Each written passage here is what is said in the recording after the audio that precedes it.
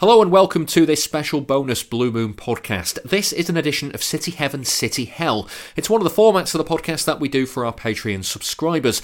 We've got a City fan and an opposition guest on each one of these. They discuss 4 meetings between City and the other team. Each guest picks a Heaven option or a good game and a Hell option or a bad game. As we go into the big Champions League tie with Bayern Munich coming up this week, we've decided to make this episode free as a taster of the sort of extra podcasts you can get by signing up to our Patreon. If you enjoy it, then please head over to patreon.com/Blue Moon Podcast and sign up. It's just £2 a month and you'll get shows like this every Monday throughout the season. For this episode, I was joined by City fan Dan Burke and Bayern Munich fan Danny Cadena. Let's get into it. We will start in the best place to start, which is Dan's City Heaven. We're going back to the 10th of December 2013. This was a game that finished Bayern Munich 2, Manchester City 3. Going in, both City and Bayern were through in the group stage. Bayern were top on 15 points, City second on 12. City could go top of the group with a 3-goal win or a 2-goal win if they scored 4 or more. Maths, we'll come to that in a bit later on. Maths not necessarily everybody's strong point here. City had rotated their team around for this one, with it being more or less a dead rubber. Here's what happened. It's a terrific ball for Muller. First real chance. Exactly what you'd expect from the first real chance, the first Bayern goal. Thomas Muller coming in from the right-hand side. Dante drops from Mandzukic and put in by Goethe. Well, they're taking Manchester City apart here. They can't stop the cross coming in. And David Silva! Well, Manchester City have found their feet here in the Allianz Arena and they've upset Pep Guardiola. Here is David Silva. He's been lively on his return tonight. He scored a goal. Dante. Penalty. After that truly awful start, a golden chance for Manchester City to get level in the Allianz Arena, and they've taken it. An emphatic penalty from Alexander Kolarov. Here's David Silva, another Spaniard. Looking for yet another Spaniard in Jesus Navas. Oh, Boateng's missed it. Milner goes for goal, finds it magnificently. Can you believe this? They were 2-0 down, Manchester City. They are 3-2 up, away to Bayern Munich. There we have it. So Dan, why this one? What stands out about this one? Just the manner of the comeback. Really, it was a really sort of exciting game and really enjoyable comeback from City's point of view, and the first time in the Champions League that we'd beaten a sort of top tier opponent. I remember going into the game not feeling like it was very important, really, not feeling like the result mattered too much. It was our 3rd year in the Champions League. We'd never been out of the group before, so the fact that we'd already got out of the group, it felt like it was job done, really, and the result, finishing top of the group was kind of by the by, and wasn't really expecting much from it. And Pellegrini named a bit of a rotated team. I think we played Arsenal at home the following game, so I think he was resting a few players for that. We won 6-3 in that game, if you remember, and I think Arsenal were quite near the top of the league at the time, so it was quite a big game. And so sat down to watch the game and, not really that bothered about the outcome.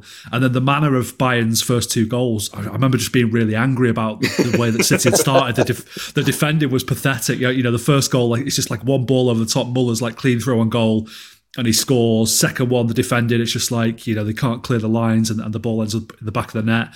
And I read the BBC match report in preparation for this, and it said in the match report, by the time that Bayern had made it 2-0, Joe Hart had only touched the ball 4 times, and 2 of those were picking the ball out of the back of the net. So it felt it was quite annoying the way City were playing, even though the game didn't matter an awful lot. And then David Silva gets us back in it.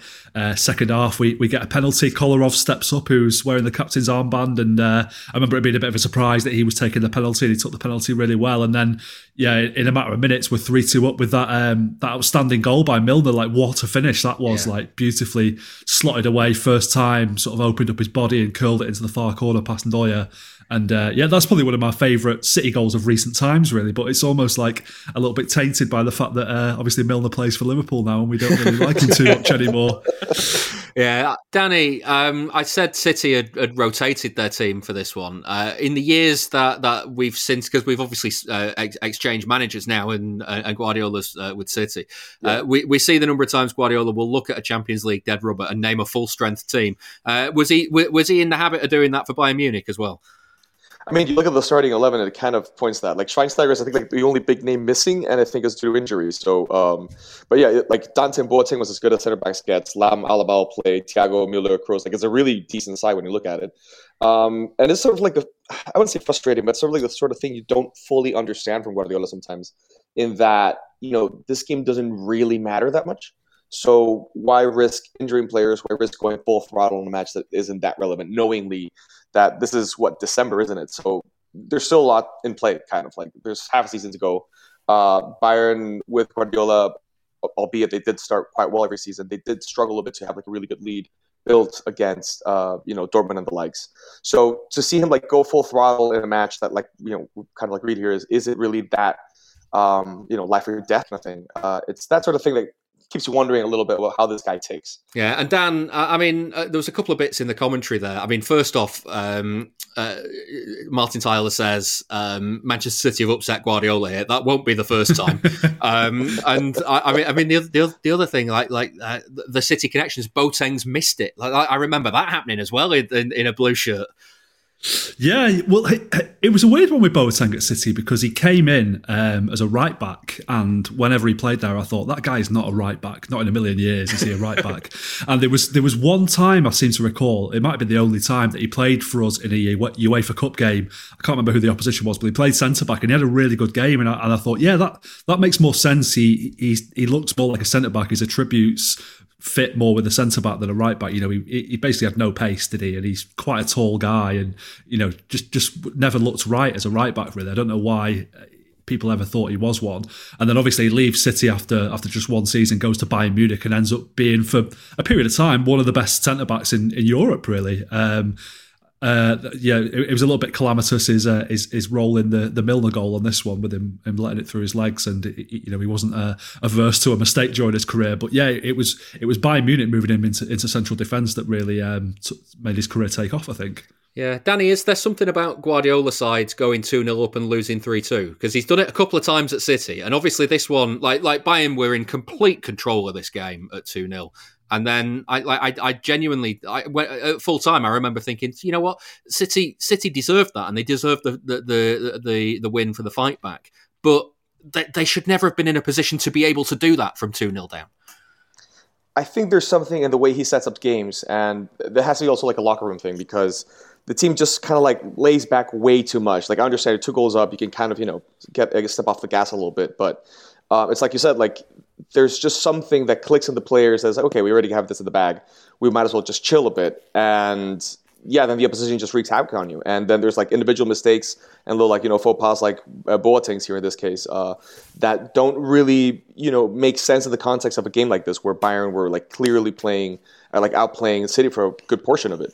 And that's not like the only time it's happened. Like the Bundesliga, which famously Guardiola won comfortably, we would still find like games that you shouldn't have lost or you shouldn't have drawn, and it does happen like a dozen occasions or so with him coaching Bayern. And I don't know, it's kind of like a trend with Guardiola, maybe the over-tinkering, trying things, or like sending messages in a very particular way to the players that just, I don't know if it baffles them or whatever, but it just definitely has the opposite effect of what he's definitely looking for, unless he's like properly looking to tank the game, which I seriously doubt. He just kind of managed to do it somehow, which is insane if you think about it.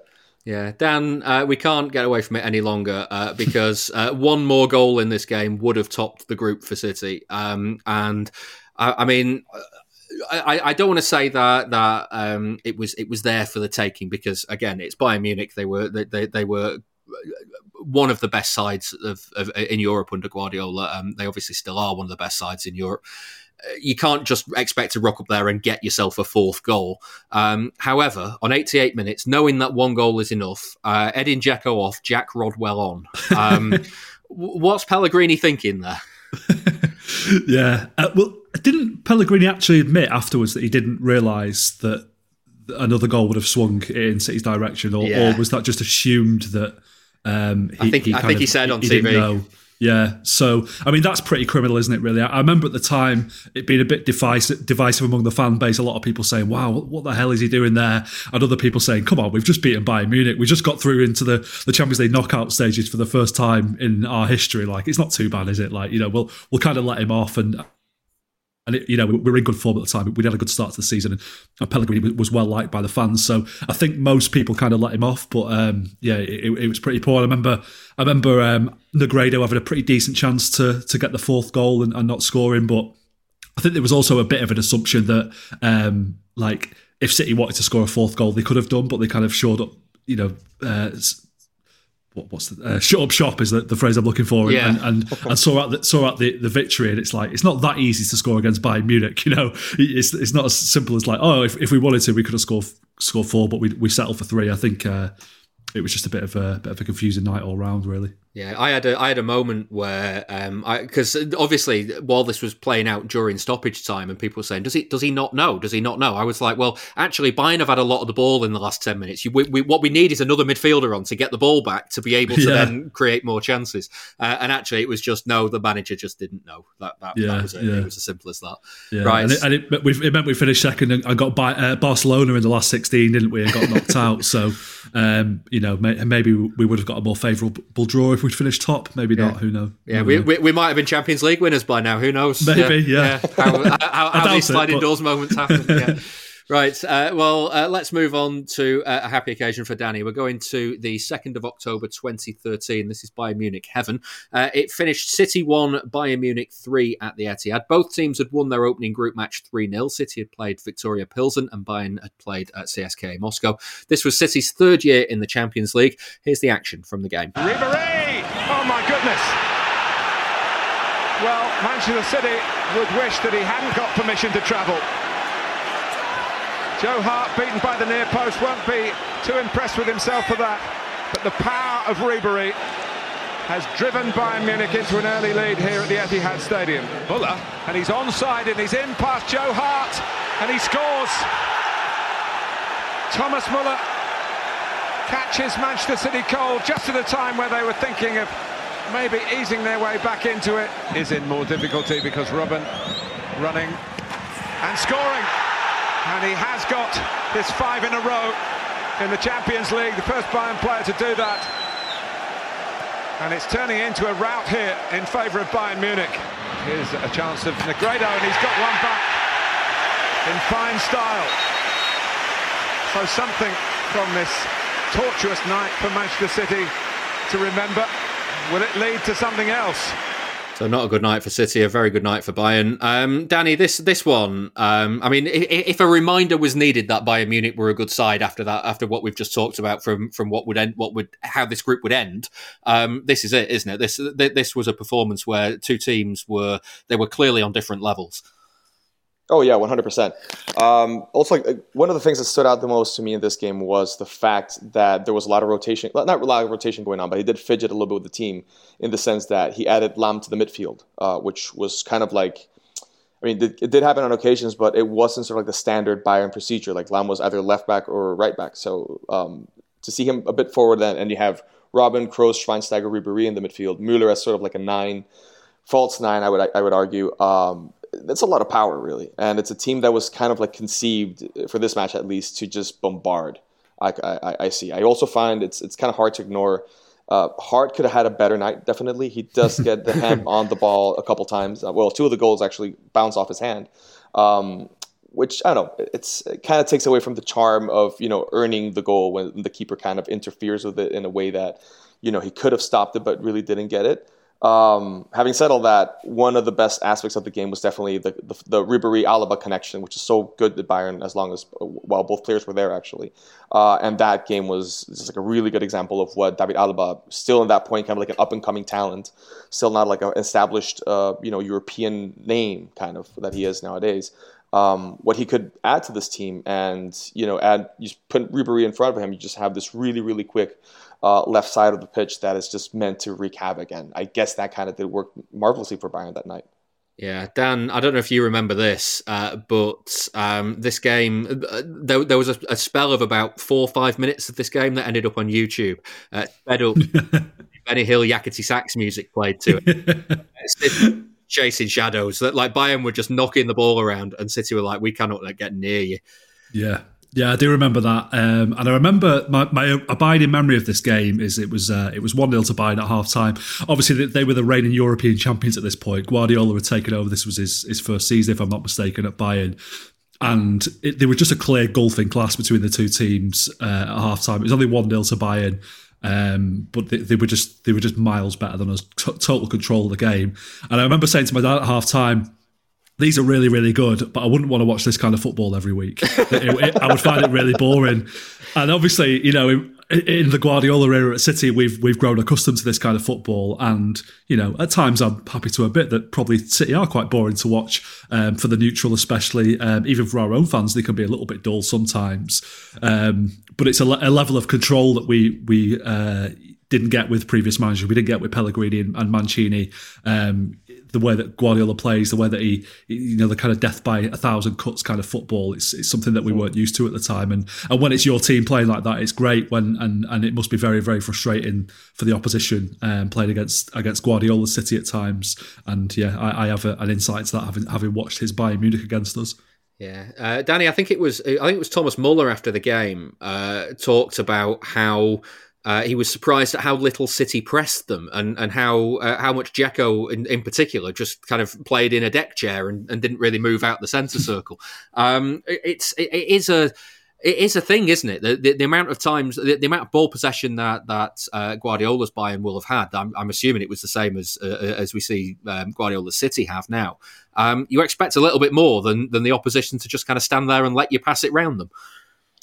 But at the same time, I like the expression "death by 1,000 cuts" because it kind of is that way in the sense that the opposition kind of just like sits back because they're just waiting for something to happen. The ball, you know, rocks back and forth from left to right, goes back to the defense, goes back forward to the midfield, and it does that for, you know, long periods and long stretches throughout the match more than once. That you don't really know how to react, I imagine, is a way to put it, I guess.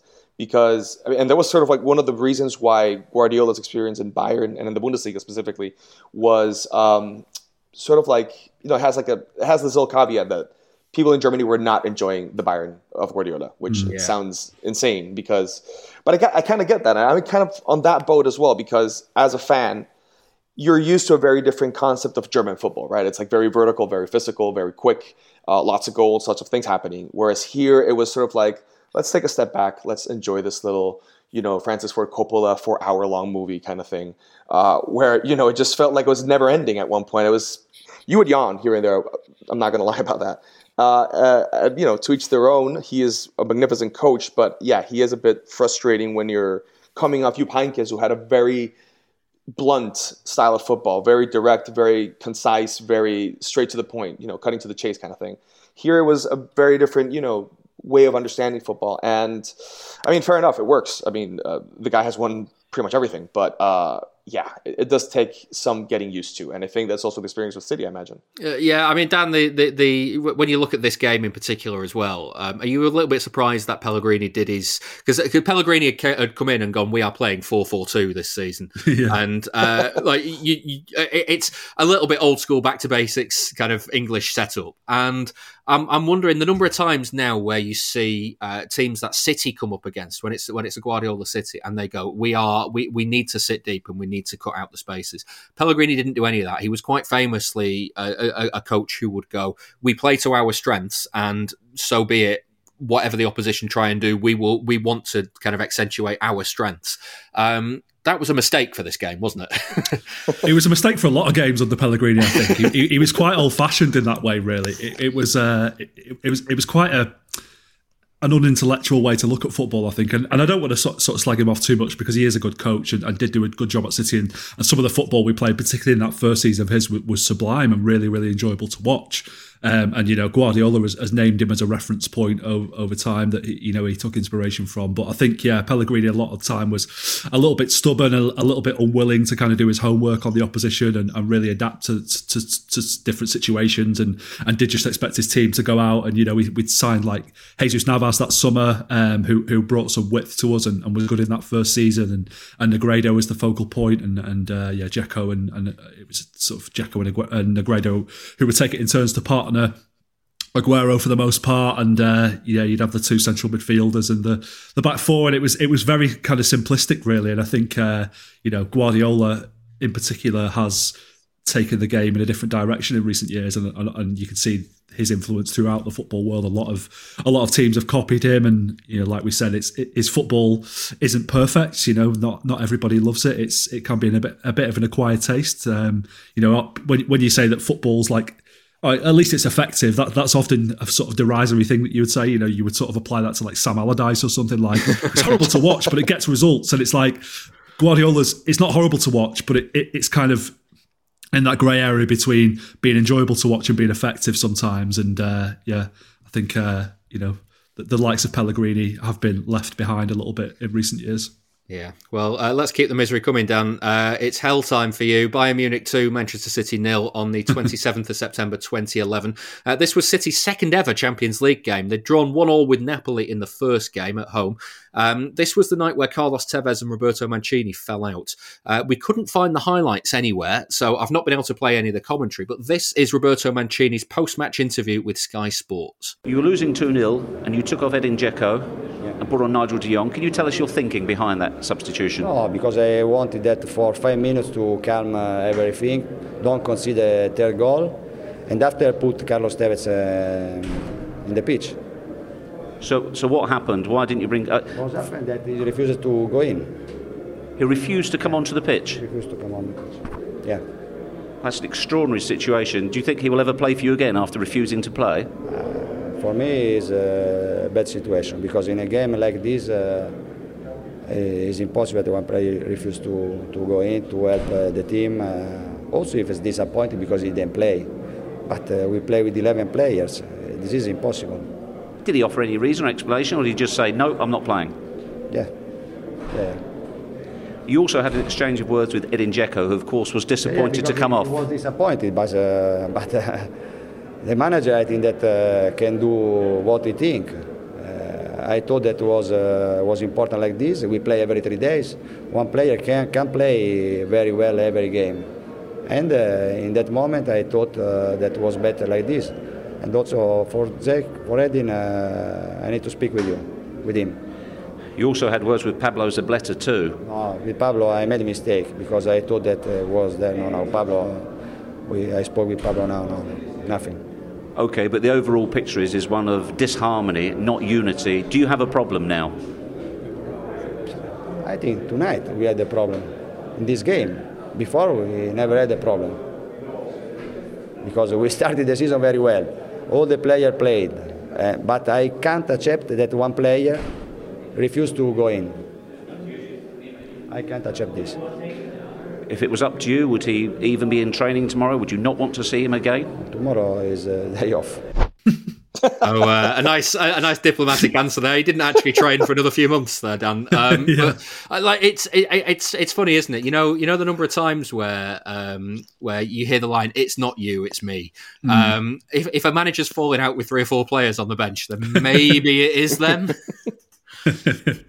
Yeah. Well, I think it's been pretty widely debunked, hasn't it? The theory that Tevez refused to come on that night. Yeah. If you listen to Nader Manua's podcast in particular and some of the City players from that era that he has had on there, I think it's pretty clear that there was not a good relationship between pretty much anyone in the squad, with the exception of perhaps Micah Richards. When it came to Mancini, I don't think any of the players got on well with him. I think he had sort of... He was a bit two-faced, really. He had one face for the fans, and we loved him for the success that he brought to the club and for his personality and for wearing his scarf on the touchline and all that kind of thing. But he had another face with the players, and could be quite cold with players when they were out injured, and if they weren't doing what he wanted and that kind of thing. He was a bit of a bastard by the sounds of things, really, which maybe you have to be a manager on some level. Like, you can't expect to be everybody's mate, and players are always going to have a slightly different perspective on things, and, especially players who aren't getting in the team and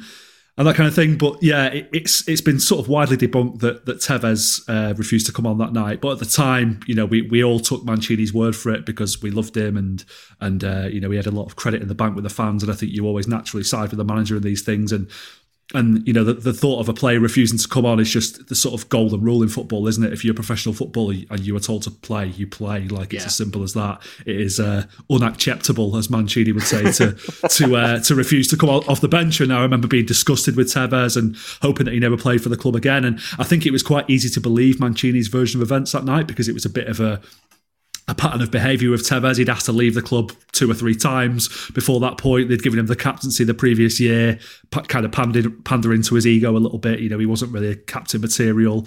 I don't think he ever truly wanted to be at City. I think he was one of those players who sort of came for the money, really, and was a bit of a mercenary that we had in the early days after the takeover. And him being out of the team wasn't that big a deal either, really, because we'd signed Aguero that summer and he'd taken on the mantle of that kind of talismanic striker that Tevez had been for City, and it was almost a case of, is it such a big loss if Tevez never plays for the club again?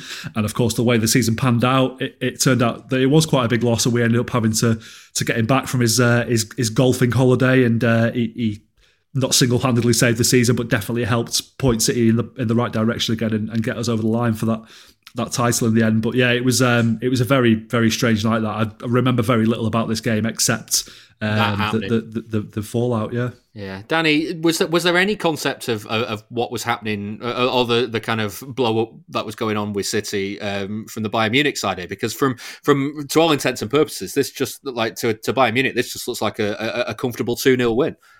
I mean, yeah, it didn't really I imagine there's sort of something like the chemistry. You can tell while you're in the pitch as a player that something is definitely not clicking on the other side. But from the neutral, not neutral, but from the fan perspective, it was just another match for Bayern. It was a game that had to be played. It was a game that we wanted to win. But it didn't really pick up more than what you would read in media. The Mancini, like Dan's point out, had this sort of stern character with some players, that he had quite a couple characters in the squad as well. That kind of led to Man City being this team that was kind of evolving into what we know Man City is now, which is like a top contender for every single cup it plays. And I think that transition period kind of must have had, and just to add there a little thing, like Tevez at Boca, even, which is where he comes from, his attitude towards the team is always, he's a complicated guy, like a proper complicated guy. His ego's a thing. He's always, he's always a bit turbulent wherever he goes. He has not just the personality of someone that, has won things and aims to win everything. He also has this sort of quality that you just have to deal with it, because he is, that attitude that does add a little edge to a team wherever he plays. Boca had a lot of issues with him, still have a lot of issues with him. As a fan, Boca fans still struggle to wrap their mind around Carlos Tevez and his legacy for the club. But going back to Bayern here, I mean, the game was won with 2 Mario Gomez goals at classic Mario Gomez style, which is just stretching out his leg right under the goalposts, and that was that basically. It was 1-0, 2-0, and that was it. Bayern didn't really concern themselves for anything beyond the second half. Really, it kind of felt like a comfortable win. The one good thing about that is, and I remarked a lot about that Jupp Heynckes team, which was that it still felt like an organic, quote unquote, Bayern, in the sense that now you have the Goretzkas, the Kimmich, that sort of player that are multifunctional. You can move them around the pitch, ask them to do different kinds of things. Here you had players like Timo Schuck on the bench, Mario Gomez, there's Diego Contento. It's a mixed bag of people that just happen to play football. It was still that humanity with it. Daniel van Boyden was the center back in that game, I think. So City legend. I was going to ask about Van Boyden, because we love the guy. We absolutely love him, and he played 4 games since he took on almost mythical quality, didn't he? After he came on loan to us, played 4 games, was really good, got injured, and then it was the clamour to get him back for years was he was the answer to our prayers, basically. He never came back. It just never happened. It's like the second coming of Jesus or something. Yeah.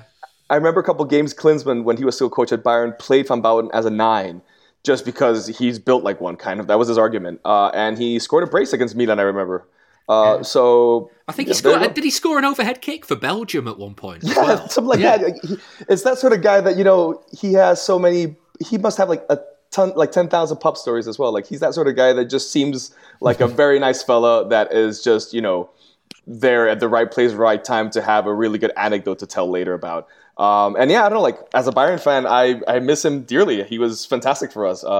He was, 2 meters tall, 100 kilo in weight. Of course, he's a bit clumsy and whatnot, but you kind of need someone that big when playing, rough football, which back then it was already called modern football, wasn't it? But at the same time, it still had this sort of like edge to it that nowadays wouldn't really, like you wouldn't see Van Bouten playing in a top tier team nowadays, would you? And I kind of appreciate that about a guy. He's like an old school center back that was sort of caught between the transition of the post-Guardiola tiki-taka evolution game and the pre-Guardiola tiki-taka, where his character and his sort of, profile was much, much necessary sometimes. Jaap Stam kind of thing, Oh, I don't know. Rolls Royce of a defender from those 4 games he played. Apart from being sent off at Leeds, fantastic man, yeah, fantastic player. Dan, final word on this game. Are you still bitter about the fact that City should have had a penalty at 0-0? Yeah, I was going to say this. Yeah, at least one penalty. Yeah, there was a foul on Silva right at the start that maybe was a penalty, and then one on Richards, which was 100% stonewall penalty. And both of them were bloody Jerome Boateng, weren't they? Of course. And this was his first game against us, I imagine, because I think we would have sold him to Bayern that summer. Yeah. Oh, true. Yeah, he came in that summer, actually. Yeah. Boateng he's. I like him. He's a really good center back, but there's a lot of memories about him. Like, he's the one that fell on his ass when Messi just dribbled around him once, wasn't he? So, like... Still trying to untangle his legs now, I think, isn't he, from that? I think he never, mentally recovered from that. He's still a meme nowadays 7 years later. 8 years later, actually. 9, sorry. It's already 2023. So, yeah. And he's still kind of that's what I remember of him. Even though he did become a world champion, he did win everything with Bayern. And we owe a lot to him, basically. But there's that sort of... like the guy, dislike the guy. His attitude doesn't help either. He's very, German rapper kind of vibe to it, which is, I don't know if it's a positive thing to say about anybody, really. But yeah, It's absolutely wild that Jerome Boateng spent a year at City and didn't make an impact, and Daniel Van Buyten played 4 games and is a club legend. It's it's wild how these things work. Didn't Boateng get injured playing for City when a stewardess hit him with a trolley on a plane? I think so, yeah. Yeah, and he never played again, I think. Yeah. Yeah, fantastic, man. What a guy. One of those players. We're going to finish with some positivity for us, Dan. It's Danny's Hell. It finished City 3, Bayern Munich 2 on the 25th of November 2014. If you thought the maths were bad for the last one, wait for this one, because Bayern were top of the group and through as group winners. This was a nothing game for Bayern Munich. City, though, were in trouble. They were bottom of the Champions League group. They had 2 points from their first 4 games, draws with CSKA Moscow and Roma. City ideally needed to win against Bayern and then CSKA not win against Roma, and then they had to beat Roma in the last game. So with it being 1-1 between CSKA and Roma, they weren't out with a draw against Munich. Complicated. Here's what happened. But now Sergio Aguero breaks free, and what's the referee going to decide? He's pointed to the spot. He took a look at his linesman. Aguero scores! It's Xabi Alonso! Well, down to 10 men, they may be, but you never ever write off Bayern Munich. Aimed in for Lewandowski, who got there and scores! And Bayern Munich have turned it around, and this just about sums up Manchester City's Champions League campaign. Alonso, he took too much of a risk there. Jovetic has won it back. Aguero, can he level? Yes, he can! A terrible error from Xabi Alonso has given Manchester City renewed hope, renewed vigour in this Champions League campaign. Sergio Aguero, deadly again for his second on the night. When you think of the way they won their first Premier League title, it's the way City like to do it. They could do it again here with the same man. Aguero has done it! A hat-trick for Sergio Aguero! Manchester City's saviour again! Now, Dan, if we are being absolutely honest, this was a steal, wasn't it? Yeah, I think so. But we needed it, didn't we? Because the Champions League campaign that season up to that point had been really, really poor. I think the CSKA Moscow doubleheader was the nadir of that. We're 2-0 up in Moscow, end up drawing 2-2 and then losing at home, going down to 9 men. We'd lost to Bayern Munich away as well in this campaign with Jerome Boateng scoring a late winning goal, which was very frustrating. So it had not been great, and I think there was a bit of doubt creeping in about Pellegrini at that point as well, having won the league the previous season. we weren't playing well in the league or in the Champions League at that point. But then, it seemed always going well at the start of the game. We go 1-0 up with a Aguero penalty and Benatia getting sent off for Bayern. And then I remember Bayern still being really, really good with 10 men in this game and still kind of dominating the game. And even though it was a bit of a nothing game for them, and then obviously they turn it around with that Alonso free kick and Lewandowski's goal. And I remember just turning to my dad in the stadium and saying, well, that's it, we're out of Europe then, aren't we?